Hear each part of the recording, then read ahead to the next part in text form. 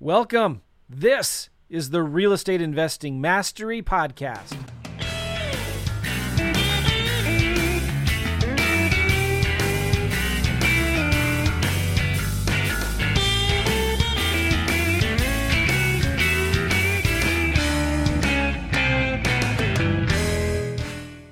All right, guys, what's going on? Joe McCall, the Real Estate Investing Mastery Podcast. Glad you're here. And we're going to be talking about one of my favorite subjects, land investing, on this episode. And I have a friend who's been on the show before. His name is Willie G. And we're going to be talking about some new things that he's doing, new since we talked to him last. And it's going to be pretty cool and exciting. And I think you guys are going to get a lot out of this podcast. So stay tuned. But first, let me remind you, this podcast is brought to you by my book, Recession-Proof Real Estate Investing. And one of the things I talk about in this book are the new opportunities that are coming our way in this recession. And we have actually started doing more land deals than we have in a long, long time. We're starting to see an uptick and an increase in motivated seller leads and a ton of interest in buying the properties that we're selling. Yeah. And I talk about that here in the book, Recession-Proof Real Estate Investing. It's more than just a book. And I have a lot of cool things in here, like it's all in color too, right? So I give you the signs that I use. I even give you, you look here, the letters that I use to find the buyers and to find sellers. It's a book that comes with a mind map, comes with some videos, it comes with my spreadsheets and scripts, what we say to sellers, how we make our offers. So there's, they say with every crisis comes an equal amount of opportunity. So you can get this book right now for just $7 at reiproof.com, reiproof.com. Go check it out. And again, one of the things I talk about on there is land investing, because that's something that we're doing right now, me and my boys, my two teenage boys. So let's just dive right in right now. Willie G, how are you, my man? I'm doing well. Thanks for having me on the show again, Joe. Appreciate it. Yeah, I'm glad you're here. I don't remember how long ago it was. Maybe when you're talking, I'll look here to see how long ago it was when I had you on before. But you're doing some pretty cool things. You were doing some deals, then you started doing some teaching and coaching, and then you just said, you know what, I have to focus on land. And your business has, since you've been focusing on land, has really exploded. And so I'm excited about it. And so I reached out to you and said, let's do a podcast and talk about what's going on with your business, because I'd like to learn a little bit about what you're doing as well. Let me give you all listening to the podcast a little history here before I start asking Willie some questions. I have two sons who are 16 and 15 years old. And for the last year or two, they've been really interested in getting into real estate. One of the challenges with creative types of deals that we like to do, lease options or something, it's a little hard for a teenager, and maybe I'm underestimating them, but to really understand and explain and negotiate with sellers these creative types of deals, right?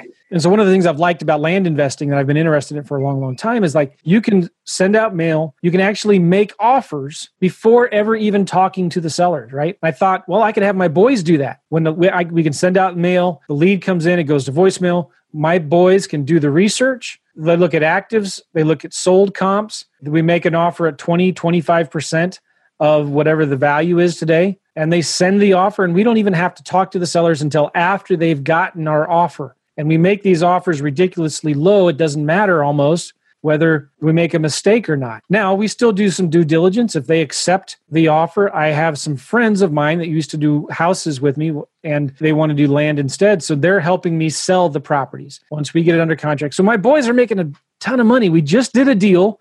We bought it for 10 grand. We sold it for 33. And after I get reimbursed because I pay them an hourly wage, I get reimbursed that labor I pay them. I get reimbursed my direct mail. And then my partners who sell the land, they get a certain percent of the profit. But one of my boys got almost $10,000 for sitting down working, now over, they're spending hours and hours on it. But that one deal, he only spent maybe 15 minutes on it, right? And he's getting a $10,000 check, and the guy's not even, he just turned 16. My other son got a check for $4,000. And we've got we've got 8 properties right now under contract that we are starting to market and advertise. 2 of those 8, we're already advertising. We already have a lot of buyers interested in them. And the other cool thing is this, my other son, and I'm not going to name names because I'm trying to protect their privacy and all that, but one of them is going to be getting $23,000 in profits And the kid is just, I'm thinking, what am I doing here? Like, maybe I need to be keeping more of these profits, right? But, if these deals sell, I'm not going to count my eggs, but that's only 3 of the 8 deals right now. He's going to get a nice check in the next 1 or 2 months for like $22,000, $23,000. So anyway, that's the intro to this podcast because Willie G is doing a lot of really cool things right now. And I love land investing. There's a lot of new opportunity right now in real estate. And if you're just looking for another stream of income, another potential way to make some money while you do houses, I'm not telling you to start a whole new business, but, take a look at what we're doing here and what's going on. And I think you're going to be really intrigued. So Willie, thanks for being here, man. Yeah, thank you. And I like what you're talking about, getting your kids involved with it. And I don't think real estate needs to be complicated for the average real estate investor. I think land is a heck of a lot simpler than other niches like wholesaling, house flipping. And when you remove the structure, you remove a lot of complexity. Everything gets to be a lot more simple. And I don't know why, just because you're middle-aged means you need more complexity. I think even if you're middle-aged, you'd like some more simplicity and to start a business that a 16-year-old can do. And it sounds like your sons are doing very well. And if your sons can do well, I don't see why anyone else who's a bit older, more experienced, has more skills, can't get involved and do extremely well. So I don't think just because you're getting into real estate needs to be complicated, and you should start in a niche that is so easy that a 16-year-old can make a $23,000 check or something along those lines. So yeah, I think it's great what you're doing with your kids. Well, it's funny too, because they're getting ready to they're studying for the college prep. They're taking college prep classes for the tests, ACT, SAT, or whatever. And you can't even take them right now anyway. But sometimes I get annoyed. Like, do you really want to go to college, or are we forcing you to go to college, or is it even necessary? And why do we have to take these stupid tests that are just pointless anyway? So anyway, I kind of got to have to fix my little crummy attitude a little bit and stop complaining and whining. But man, these boys, even if they go to college, which I think they will. I hope they do. I don't know, but who cares? Even if they go out and get a degree, I suspect that they get a job in the real world. If they do, they're going to look back and think, man, it was sure easy making $20-something thousand just sending some offers to vacant land deals in the middle of nowhere, right? So, okay, Willie, let's backtrack a little bit. What is land investing? And in a broad picture thing, how do you buy and sell or flip vacant land? Yeah, so I guess let's start with buy. We buy vacant land by sending out direct mail offer letters directly to owners of properties. So you're sending offer letters. You're making them an offer on that first letter. So no cold calling, no driving for dollars, direct mail offer letters. We will put the price of what we want to buy the property in that offer letter. And then we literally will find the hottest markets in the country, the areas where we find there's the most activity, there's the most demand, most people buying property. We will literally draw a circle around that area, and then we will mail that area and offer prices, because once we buy it, we want to sell it fast. So we're gonna send out direct mail offer letters. We're gonna circle that area, find all the owners in that area, and pretty much blast out mail, and phones will start ringing. So that's how we buy property. Super cool. I want to talk more about the details of how you do that in a minute. Now, when you buy them, what do you do with them? Are you buying them with cash? Yeah, so we buy them cash. So we will literally close the deal. We'll hire a mobile notary. In many cases, sometimes we'll close with title. I would say about 25% of our deals with title closes. 75%, we're literally sending out a mobile notary to meet with the seller and sign the deed. And we will literally give them a cashier's check. The notary will give them the deed, and then we'll send it to the county for recording. So we save a ton of money on having no realtor commissions, having no title fees, and just making the transaction as simple as possible for the seller. And that's part of the takeaway that the seller and the value proposition for the seller is we make it so easy for them, and they get a net amount on that cashier's check. So we pay it cash, and then we're going to go and turn around and try to sell it online through various websites, and ultimately drive traffic to our website and guide customers towards a checkout on our website. Most of the time people are checking out with a credit card, and most of the time people are making payments on terms. And what's great about this niche over any other niche in real estate is our margins. Our margins are by far the best aspect of this business. So an average deal for us kind of looks like we're making a $3,000 cash offer, and we will turn around and sell it for around $18,000 to $20,000 on terms, and just do it again and again and again. And the diligence process in the land niche you've done it, Joe. It takes all but, from our perspective, we pull up a property, throw it on Data Trees, the software that we use. We look at it and we say, okay, buy. or pass. And then we'll send it to diligence. So it literally takes my business partner and I about 2 minutes to do our diligence on property. Maybe we'll pull up comps. If we know the area, we won't even pull up comps. So because the diligence process is so fast, you don't got to go on site to inspect the property. You don't have to worry about foundation issues. You don't have to worry about tenants squatting in properties or not making monthly rent payments. Because that diligence process is so fast, we're able to just do it again and again and again and again and really scale the thing. And so that the margins, like 85% margins, 83% margins is kind of where we stand. And like, I don't think there's any other niche in real estate, like even in any business, like 83% margins is really, really high. So, I mean, those are kind of the fundamentally the best things about this niche, in my opinion, and why I think it's much better than getting involved with houses. The scalability, can do it from anywhere. Choose the hottest markets. It's all done remotely. I mean, there's so many good things I could say about it, and frankly, can't say enough. I'm writing down my questions here. So if you I know I mentioned a lot of different things, and we can go deep into any of those topics. So happy to go deeper on wherever you want to bring this conversation. Let's talk about how many deals are you guys doing a month right now on average? So we are the past 4 weeks it's been, so we're doing about 60 deals a month right now. So the past, call it 3-ish months, I would say is 55 to 60 properties sold per month on average. 50 to 60 properties sold per month. Correct. So, I mean, I don't know many house wholesalers who are able to kind of churn out that many deals. And again, I think it speaks to the scalability of this niche. You don't need to go on site to these properties. You're not driving for dollars. You're not managing a huge team. People going out to make offers on properties. It's much simpler, much more scalable. So yes, 60 what is your retail, and then we'll sell some wholesale as well. Those are separate from our wholesale. What does your team look like? How many people do you have? So we have a fairly big team at this point. For 2.5 years, it was mostly myself and a VA. In the past year, so I've been doing this a little over 3.5 years at this point, and our team right now is about 20 people, about 10 of them in the States and 10 of them abroad in the Philippines.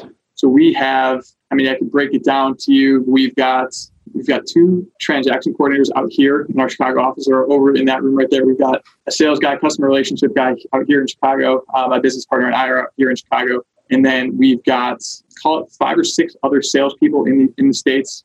We've got a marketing team in the States, and then we've got an army of help abroad who's doing all of our diligence, all our property postings, doing everything, doing all the paperwork, managing logistics and closings. And each person out here in our office here has a direct virtual assistant help who makes their job easier by handling all of their effectively grunt work, whether that's calling sellers on the buy side or talking to buyers, making sure we're collecting payments on time to manage billing. And so we've structured it so we've got a lot of help to assist our workers in the States. Okay, cool. Let's talk about, you're buying these lots, you're sending out blind offers. What % of value are you buying these properties? What kind of discounts are you looking for? So we typically look for, call it 80% discount, 80 to 85% discount. And so call it closer to 80. So we'll probably pick it up at 20 to 25 cents in the dollar. And we'll throw it on a cash price, on a cash basis at close to retail. And then our margins come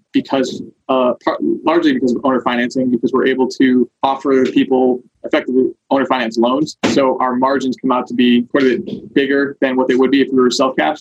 So that's kind of where the 80 to 85% margin comes from. What % of your deals do you sell with owner financing? What % do you sell for cash? So at this point, I would say it's probably 90% owner finance. So around there. So we largely focus on that. That's where we've found that, so there's a big universe of buyers, small universe of buyers who are able to pay cash in kind of the niche that we're focused in. And so by offering easy terms and really funneling them to our site, doing all those things, we are able to sell a lot more property. So there's a million ways you can do this niche. You can do only cash deals. You can focus on higher end. You can focus on lower end cash deals. You can focus on different ranges, different markets for owner financing. What we've chosen to focus on, what we've found to be very scalable, is offering owner financing to individuals who want to buy cash in the outskirts for lots in the outskirts of towns. Okay, cool. When you're buying a property, what determines whether you're closed with a title company or not? Are you doing your own due diligence? Is it a certain price point or a certain size? Yeah, it's generally higher price deals. Anything like 10 grand or higher, we'll outsource to a title company. If it's under 10 grand, we'll most likely close it ourselves. Yeah, I'd say that's kind of the range. Certainly something we're looking to sell north of 30,000 and we want cash on it, we're gonna hire that out to a title company. Yeah. Okay, cool. You're selling these with owner financing. So give us a typical deal that you guys do? It's worth what? You buy it for what? And you sell it for what? So a typical deal for the owner finance is buy for literally $3,000 and sell for, I would say, call it 18 to 20,000 on term. So it's probably worth 18 to, it's probably worth 20. So we'll probably put it on the market cash basis of 14, 15,000. And then the terms come out to be a little bit higher because they're paying over a period of 5, 6, 7 years. So when you advertise it, are you advertising it for two prices, one cash price and one owner financing price? Correct. So there's two different prices. Okay. Why do you do that? Why not just advertise it for one price, owner financing? Because that's what you want to do anyway with these, it sounds like. Yeah, honestly, I'm not adverse to doing that, just largely because 90+% of our deals are sold through owner finance. I don't think it would be a bad idea to just offer one price and just totally ignore the cash price. If they want to make a deal, just give us a call and we'll make a deal on the cash price. But so I'm not adverse to that. I'm not.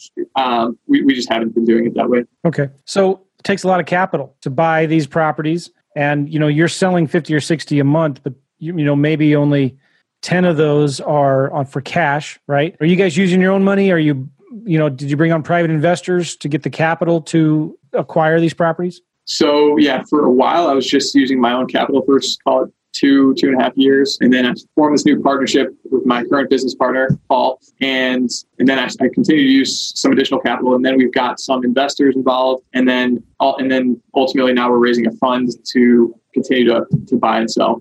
What do you tell the new investor who's, starting to have some success, starting to pick up a lot of deals, they're running out of cash to buy them? What are some of the things you recommend to folks to get the money to start buying these properties? Yeah, so I think if you have a budget of around $5,000, you could literally start buying these lots at $500, selling them for call it $2,500, $3,000 pretty regularly. I don't think those margins aren't super crazy at that price point. So I think if you could afford the mail, you could start doing that. Alternatively, there's a few other ways you can get started. One, you could find investor capital. You could send out mail, find some deals, and then once you find a good deal, you could even set it at higher price points on the property. And once you find the deal, then you could look for him, say, hey, I got this deal, post in a bunch of Facebook groups, and just say, hey, real estate groups, just say, hey, I found this deal, land deal, it's worth, call it 50, I'm buying it for 10. I'll split profits 50-50 or 60-40, however you want to structure it, 60-40 in favor of the investor.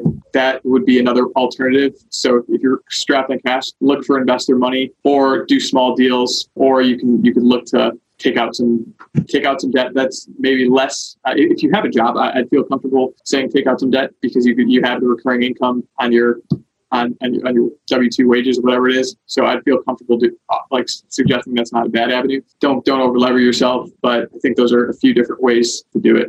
I would imagine it wouldn't be that hard to find private investors for these deals because their margins are so big. Yeah, you could also double close on deals, so you could get a property under contract. Just in the contract, and one that we have available is it provides a 6 month diligence period, so you've got 6 months to close, and it provides marketable, equitable title while you have that contract. Yeah, and so if you have it, you can start marketing it. Once you find a buyer, then that's really easy to double close on because you've already got the buyer.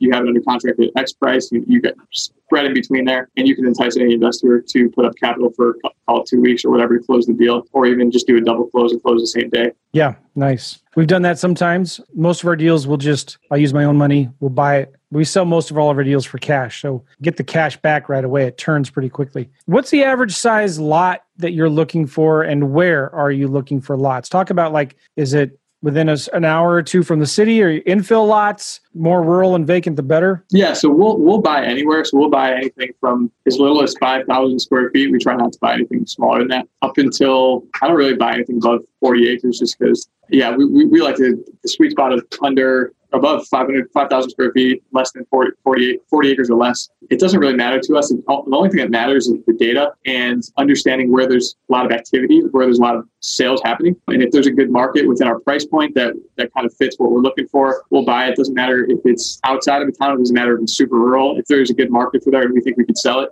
we'll try to buy it there. So you'll do infill lots in small towns? Yeah, definitely. We've hit plenty of infill lots for sure.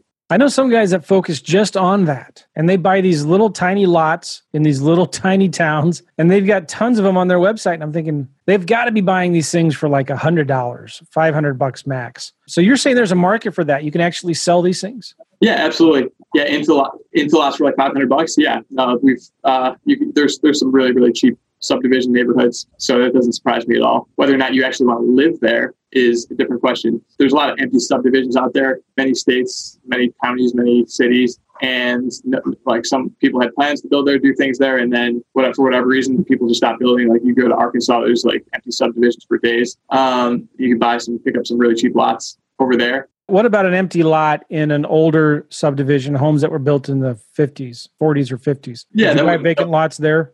Yeah. No, I would just, the only thing is I would just look at the data, make sure, check the market, make sure there's activity happening there. And if there's sales happening, then I have no issue. I'll buy some plots in Jupiter if there's some sale activity up there. Where are some of the places you like to go to find activity, find the data for, is it that investors or people are buying these vacant lots? Yeah, so we often use Zillow, we use LandWatch, we could use Redfin if the data is available there. Realtor.com has some data. We'll try to leverage whatever resources we can. Lens of America also has data. There's plenty of free sites out there with all this data available. You just gotta find it and leverage it, and then kind of choose those good markets. Are you looking for active listings or sold listings? So I'm looking for both. So I will generally find markets where there's a lot of cuts by looking at what's for sale. So if there's a subdivision with a lot of cuts, you'll be able to find on LandWatch where there's a lot of properties selling, and you can narrow that down by cities. Look at the cities in the states that have the most property for sale, and that'll give you an idea of whether or not there's a lot of cuts. And we'll use. What do you mean by cuts? There's a lot of cuts. Just different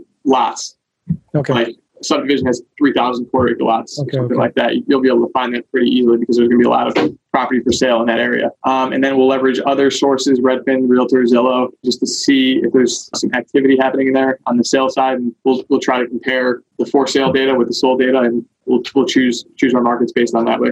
Super cool. Some people are probably wondering, like, okay, you're making your offers at 20 cents on the dollar. Aren't you going to offend some people? Aren't you going to make them really mad? Like, how can you get away with that? Yeah. So I think with any niche in real estate, the main thing you're going to be doing is buying discounted property. So in any niche in real estate, no matter how you're sourcing it, you might offend somebody if you're making an offer on their property and they think it's worth more. So I don't think that's unique to this niche by any means. And so, I mean, if you're adverse to that, you're worried about people bugging you, we send all of our calls to a call service. It's called Pat Live. I'm sure you've heard of it. Other real estate niches use it. And they pretty much just answer the call. We give them a script and they say, hey, what county is this in? What property? What's the APN? What's the size? Are you accepting the offer? Are the taxes current? Are there any liens? That kind of thing that funnels to us. And so we don't deal with any of that. And we're just reviewing deals saying, yeah, buy, sell, or buy, pass, buy, renegotiate because of no access, whatever. So that's kind of how we've built it. So we're not dealing with any of that anymore. Cool. So when you get a property and it comes in and it has an HOA or doesn't have road access, what are some of the deal killers for you when you're looking at deals? So if there's any notable liens, or if it's an HOA and there's back liens, it's not deal killer, but if like back taxes, HOA dues that are past that are not current, water fees that are not current, we will absolutely have to deduct that from the purchase price. If there's an HOA, and if the seller's not cool with that, then we'll likely pass on the deal. If there are HOA fees that are, call it north of $500, that's a red flag for me. I'm not super interested in paying that. If they're less than $500, I'll probably mess around with it. Or if they are over $500, I'll have to make a really low offer to it, really entice myself to have to go through that headache. So that's not necessarily a deal killer. But those are some of the things to look out for. Properties without road access is worth considerably less to us. So we're not as willing to buy those, but we will if we get it at a good enough price. And I don't know that there's any other deal killers that I can think of. If the terrain is really bad, then I'm not super interested. If it's very hilly or mountainous, I don't like buying those, even if you can get them pretty cheap. It's just I don't want to hold those. They will sell, and you can make some money on it, but it's not really what our strategy is. So try to keep it flat, try to keep it with the road, try to keep it with no HOA liens on it or back taxes, and that's generally all the diligence that we need. If it crosses those and it's in a good market, then we'll almost certainly buy it. Very cool. We talked about your markets. You're looking for properties that are there's a lot of activity. Are you still in? Are you trying to be in an area where someone wants to go on vacations, or in the mountains, at the lakes, or are you buying closer to the city? Does it matter? So we buy in all of the above. So we'll buy out in the mountains. We'll buy in the desert. We'll buy in subdivisions. We'll buy next to houses. We'll buy ones with utilities. We'll buy some with not. So we've got a mixed bag. And so a lot of people don't like to call it desert property, but if there's a good market for it and there's people buying it, we don't really discriminate against it.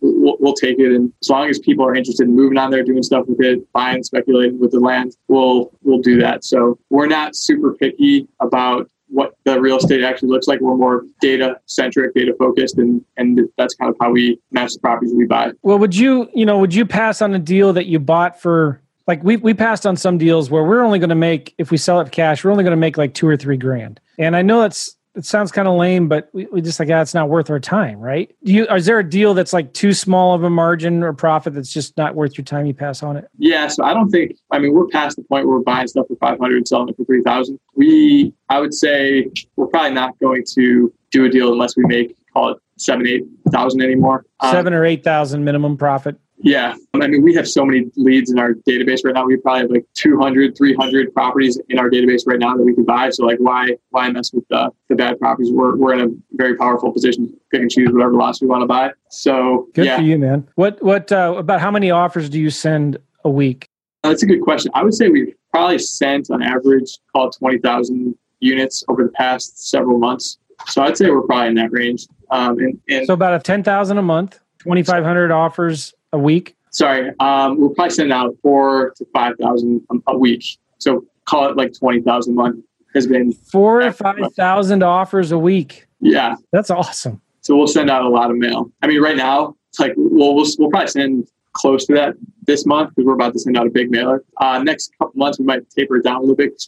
We were looking at our database the other day. There's like it funnels from Pat Live into our database, our CRM. We use Monday.com, and I'll ask you more about that in a minute. But go ahead, yeah. So we'll pick and choose, and like right now we've got like 20 different counties and like 200, 300 different properties in there that we could like tick, buy, tick, pass, buy. So we just don't have the time to go do that right now. So I was just looking at our Pat Live bill yesterday, or like not bill, record, and there's like 43 calls, and it's been like that every other day is like 40, 50 calls. So we're in that range, and so there's so many leads coming in right now. Like I don't see us continuing to send out 20,000 a month, but we'll taper a little bit, but that we like sending out a lot of mail because then we're in a position of power and be able to choose not just between like 10, 15 deals, but like hundreds of deals, whatever we want. And we're trying to close 25, 30 properties a week. So very cool. We think it's a very powerful asset to have is that database. And if you're skipping out in the mail, then you're going to be reaching for bad deals and trying to justify buying bad deals. When with this niche, it's not like house wholesaling. It's not like house flipping where deals are harder to come by. It's not that crazy to send out. The mail is expensive, but from like what you make on a single deal and the number of deals that you can do, the mail cost is negligible. So we think it's important to send out a lot of mail, have a lot of interest in leads. You're using Monday.com for your database, right? Yeah. Yes. One of our databases. So it'll Pat Live script. We'll have the virtual assistants scrub that list, throw it into Monday. And then we have a system where it's either buy, pass, or renegotiate, and we have to explain, and then the virtual assistants will go back and renegotiate with a template saying, hey, this property doesn't have road access. We can't offer you 5,000. We can offer you 3,000 for this reason. And then that'll get populated into Paul and me review it and that kind of thing. And then once we approve it, the VAs will add it to our other CRM, which hosts all of our properties. Our other CRM has over 1,000 properties in it. And that's kind of when we're under contract, closing on properties, listing properties, they're on the market, and then sold under finance, paid off cash. And so that's how we classify everything. So we've got the way we're organized is the reason we've been able to scale. And we wouldn't have been able to hit this level if we weren't super organized. But as you're getting started, don't let it overwhelm you. We're at a level that I was nowhere near even a year ago. So, and there's plenty of deals to be had. You don't need to be this organized when you're getting started. It's just at the point of scale. And you could be doing a couple deals a week or a couple deals a month and just having it be in Excel. I was in Excel for 2 years. So don't think that you need to get Pat Live. Don't think you need to get fancy CRMs or softwares, because you don't. You can answer the calls yourself. You probably should do it as you're getting started. You should be answering the phone calls, from talking to sellers, negotiating with sellers. You should be doing all that up front. Maybe you should take notes on a notepad. Like, I don't want anyone who's watching this to think that you need any of this stuff, because you don't. And it's only at the point of scale where you need to start to get really organized. That's a real good point. So don't let any of what I'm like talking about make you fearful. I would say listen to Joe's kids who are doing this, making $23,000 in a deal. And I think that's kind of you don't need a ton of real estate. You don't need any real estate background. You don't need a lot of technical. You really don't need any technical ability, maybe. And you just need to be able to read a market, which basically anyone can do. But I guess more importantly, have the courage to go actually buy these properties and then market and sell them, and then keep your head in there when things aren't selling or things go wrong. So. Yeah, that's so important to understand because people, they get overwhelmed with the technical details. I need Pat Live. What? I need VAs. I need Monday.com. What's your other CRM that you're using after Monday? Airtable. Just kind of like Podio. And I got to set all this stuff up and you get overwhelmed by that. No, I tell people all the time, if you just need a pen and paper. That's how I got started. Not I didn't like computers, but I was on the computers all day at work. I didn't want to be on the computers in the evening, right? So I had 4 manila folders, one for blank lead sheets, one for hot leads, warm leads, and cold leads. Yeah, there you go. Every time a lead came in, it would go into one of those 3 folders. And I would write down what the next thing I had to do was. Every day I would first go through my hot leads and then my warm leads and my cold leads, right? So yeah, you don't have to have the technology to do all that. I've customized REI Simple to handle our land deals, and it's pretty killer. It's amazing how it works. I love it. But you don't have to have that to get started in any kind of real estate that you're doing. Let me ask you some more questions here, if you don't mind. Your owner financing that you're doing, what's an average interest rate you charge or the monthly payments that come from that? Sure. So we charge 0% interest, so we make that easy. And the average monthly is about $250 a month. $250 a month? Yeah. So we recently made our payback, so the month we need to get our money back to be, call it, under 12 months. So the monthly payment is probably going to be maybe $250 to $275 now. So we're trying to get a little bit more a month and just get everything paid off a little bit faster. Oh, so you're only owner financing these things for under 12 months. Sorry, no, that's our payback. So the average owner finance length is probably 6 to 7 years. 6 to 7 years, okay. Yeah. But you get your money back in 12 months. Yeah, 12 months or less. What are you getting on average for down payment? Average is very low, so it's basically what the monthly fee is going to be. So we want to get them in the door and get them paying a monthly rate. So we try to keep it super low. If you're cash strapped and you need the capital to churn, and you're trying to get started, and you're like, I can't afford to pay $3,000 in property and get my money back in 12 months, then I would say try to get your money back on the down payment or just do cash deals. So don't focus on our model as much. I mean, we're at the point where we're sophisticated investors at this point. So if you need to do cash deals or just focus on getting your cost basis on a down payment. Okay, cool. Do you track your default rates? What are your default rates on these owner financing notes? Yeah, so right now we have the metrics that 5.5% of people are late right now. 5%? Yeah, or just over 5% are late at the current moment. We just had our weekly meeting. That's kind of where the numbers roll out right now. I would say the number of people who default in their first year is under 20%. After that, it's really, really small because at that point, they don't want to lose everything they put into the property. And at that point, it frankly doesn't make too much of a difference from our end. So we don't have to stress about it too much because, like I said, 12 months is how quickly we get our cash back. And so we'll have our cash back from the property at that point. Cool. So about 20% on average, you're saying default within the first year. Yeah, under 20%. So over 80% will hang on. Yeah. Okay. What are some of the main KPIs that you track? If you could have a TV monitor on your wall, what are some of the most important metrics you're following? I will pull up our scorecard right now. Oh, I love scorecards. Yes. All of our KPIs are right here. Property sold, total deal value, weekly receivables, new sales leads, sales interact. I mean, I could go down this list. It's pretty long. Let's see. I'll pick out the important ones. Number of new properties listed for sale. I think that's a good one. Weekly site traffic, median days on market, number of properties purchased each week, number of title deals closed, number of buyers late, number of buyers in contract, number of people defaulted, cash collected through our processor. Those are some of the main ones we have. What are your most important metrics? Like if you could only look at 1 or 2 numbers every day, what would those be? Our weekly receivables added, I think, is very important. Our total deal value from the week is very important. Is that deal value of what you purchased for the week? So that's sold. So like total terms to be collected over the life of that loan. But I think even more importantly, that is weekly receivables added. So we have weekly meetings, and these are the numbers that we're looking at. The amount of receivables we're adding to our that we're adding to our book of receivables each week is. So this is additional receivables. Additional receivables added to our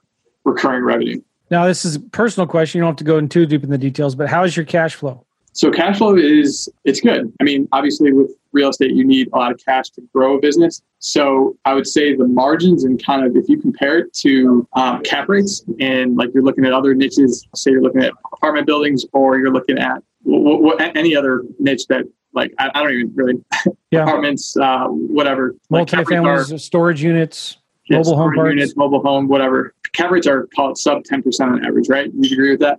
So with this niche, I mean, if you compare it, like you're getting all your cash back in 12 months on a deal. So our median days on market is under 30 days. And so we get our cash back under 12 months. So like you get 100% of your cash back on these deals within 12 months. So which is crazy. Like there is no other real estate model where you get 100% of your cash back in 12 months on average. Yeah. So your operating income divided by the purchase price of an apartment building, you're going to get your cash back in, call it, I don't even know, 20 years even sometimes. So this, you're getting it back in 1 year. So I would say cash flow compared to other real estate niches, it could not be better. So it's really, really good. And if you compare it to maybe some other niches like service businesses, it might not be as good, but compared to real estate, like cash flow is phenomenal. Yeah. What are some of your big revenue goals or your business goals? Where do you want to be this year in 5 years? So our goal is to hit over 10 million in deal value for the year. And we should not have any issue with that, I don't think. We're certainly on pace at this point. So, and beyond that, I mean, we just want to keep. I'm sorry, let me go back. Is that 10 million in incoming revenue, or is that 10 million? You want to own $10 million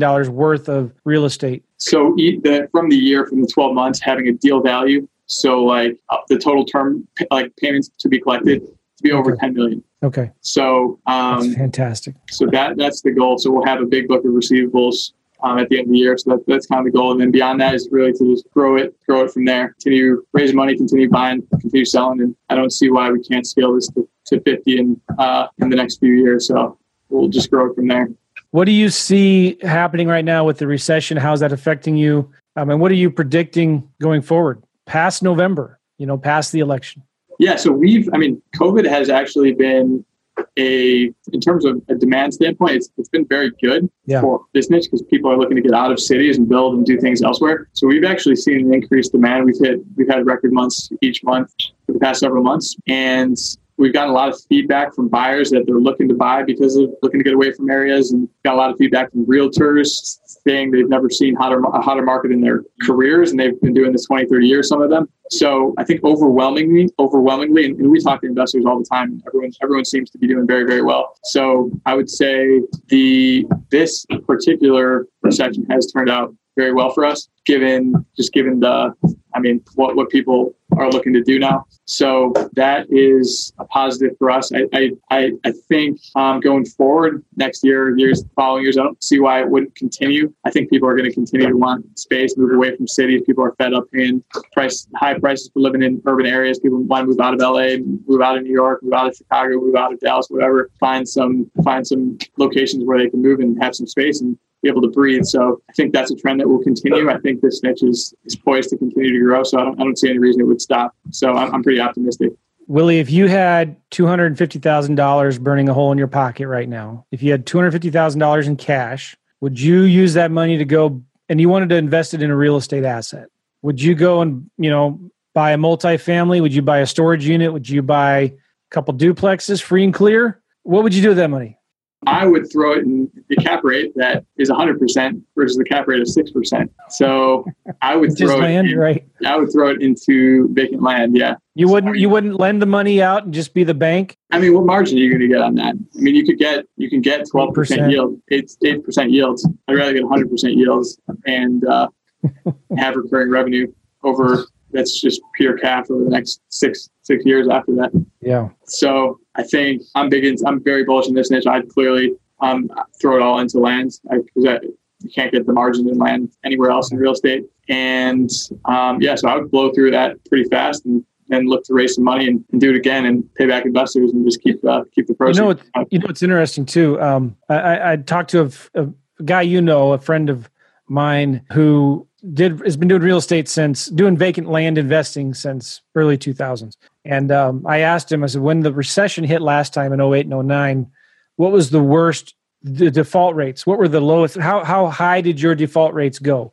What was the worst? And he said it was about 35%. But remember this, he said, I owned all that land. It didn't matter. I didn't have a mortgage payment to pay, right? Yep. I didn't have utilities to pay. I had a little bit of taxes, but what's taxes on a 5-acre lot in the middle of nowhere, Arizona, right? Yep. So even if default rates go up, it's very unlikely that it'll get worse than 35%. Even if it got to 50% default rates, you own the land, right? Yeah, you own it. Everything that's gone in, they paid in, and there's no reason. No, I sleep very well at night. And even if that happens, okay, maybe you slow down your acquisitions. Maybe you kind of reduce some of your overhead and your staff and your marketing and all that. But like you could, if you shut off everything today, Willie, and didn't buy any more properties, and you unfortunately had to let everybody go, how much cash flow would you be making for the next 4 or 5 years?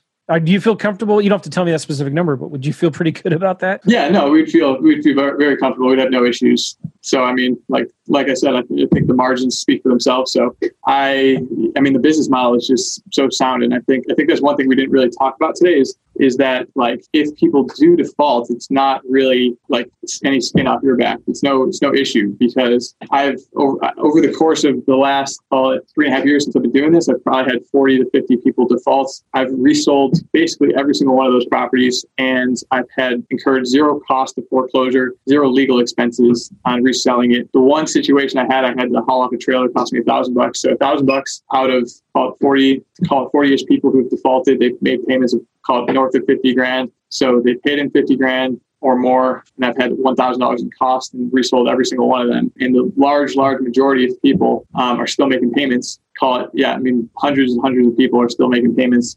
I mean, it's the business model is so sound under any angle that you look at it. So I think what you're kind of talking about, this worst case scenario, it's not so bad. So when you finance somebody who's buying your property, do you give them the deed, or is it like a contract for deed, a land contract? Land contract. Okay. For the large majority of them. Cool. Now, you partnered recently with a friend named Paul. Right. He was an e-commerce guy, wasn't he? Yeah, he had an Amazon business, which was doing really well, right?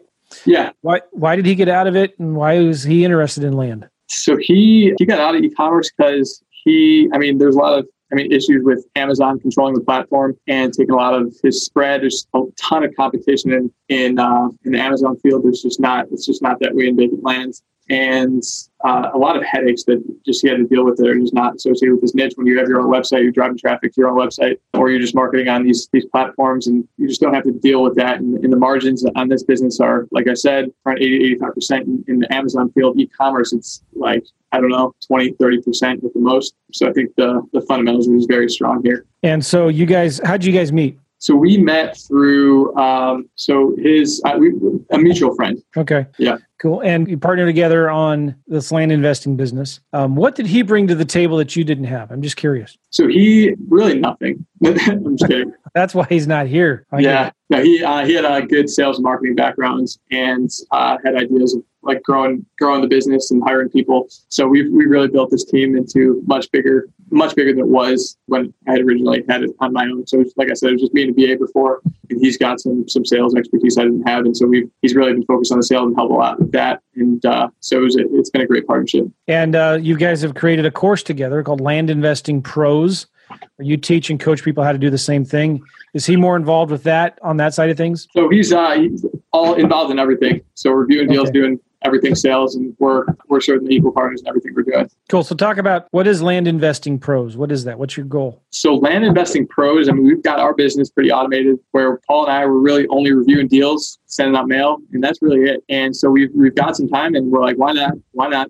It'll be pretty easy to teach people kind of how we've done it, because I've gone through a number of different courses when I got started, and a lot of them frankly lacked some of the strategy that we now have today. And we're doing things a lot differently, in particular choosing hot markets and marketing and selling property really, really, really well and differently than anybody else. And we're like, why not just create this course and try to market and sell it and teach people kind of our system, because we truly believe that we're doing this better than anyone else out there. So we have put together a step-by-step course from how to choose markets, how to build your lists, how to target those lists, how to price those lists, how to get it out in the mail, how to close deals, special focus on marketing and sales. Because if you're a land investor, you got started, you know that it's not so hard to find deals, but it's a little bit slower market on the sell side. But if you can figure out how to make that faster, you're going to do really, really well. So that is That is a core focus of our course. And then systems and scaling, that's everything that's taught in the course. Includes all our templates and resources, everything that we use in the land business is included in the course. It also comes with 3 months of group coaching.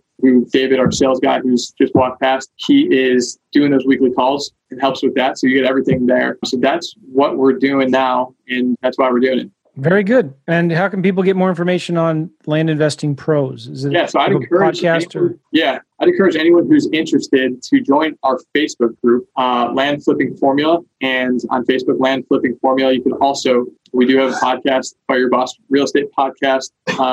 Those are probably the best ways. You can go to our website, landinvestingpros.com. We've got a free webinar in there. There's a number of different things people can do. Very cool, man. I'm happy to see you doing so well, Willie. I remember watching your videos when you first came out. I think I first heard of you from a podcast you did with Seth Williams. Okay. And it's cool to see you just explode your business, man. And congratulations. Good for you. I should have worn my St. Louis Cardinals jersey today. If I would have remembered that you're from Chicago, I would have honored you with my St. Louis Cardinals gear. But I do have, if you see in the video right there, there's a St. Louis Cardinals hat. Okay. On my works. shelf. That kind of works. But are you a Cubs fan, by the way? I am a Cubs fan. I'm not following baseball too much, but yes, I consider myself. If there were games, I'd be going to games. Don't be surprised if this podcast is never published now. I'm just kidding. Just kidding. It's a friendly rivalry. Love Chicago. My dad grew up in Chicago. He grew up in Lake Forest. Oh, cool. Yeah, I grew Lake up in Bluff. Aren't they right next to each other? Neighboring city. And he'd go down to the Wrigley Field with his dad when he was a kid. And I remember as a young kid going to Chicago when I was a little kid. It's so freaking cold and windy in the wintertime. It's crazy. Yeah, downtown. Especially downtown. I don't know what the buildings just like funnel. It's probably the lake. But yeah. So anyway, Chicago's a cool place. Glad to see you doing so well, Willie. And guys, again, go check him out. Land Flipping Formula is the Facebook group. So go to Facebook, do a search for Land Flipping Formula, the Facebook group. You've got a YouTube channel and a podcast. Is it just called Land Investing Pros? Yeah, I think it's the podcast. Yeah, Land Investing Pros is the YouTube channel. Fire Your Boss Real Estate Podcast. Fire Your Boss Real Estate Podcast. Right. Cool. And then your main website where your course, and they can watch a webinar, landinvestingpros.com. Right. Correct. Cool. All right, man. Hey, say hello to your business partner, Paul. And thank you for being on the podcast, Willie. I'll tell him howdy. Is he a Cubs fan, by the way? Thanks, Joe. Is he a Cubs fan? I think he probably is, yeah. Dang it. All right. Oh, makes it even worse. All right, Willie. See you later, man. Hey, guys, go check out. You can get all the links that we talked about on this podcast, the transcript even of this podcast, and all the links and everything. You can get it at the podcast website, realestateinvestingmastery.com, realestateinvestingmastery.com, or you can just go to reimpodcast.com, I believe. That still works. Don't know. But you can get all the show notes, the transcripts, the links that we talked about here, and even see a video. If you're listening to this on audio, you can see the video of us there as well. Thanks, Willie. We'll see you guys later. Take care. Thanks, Joe. Bye-bye.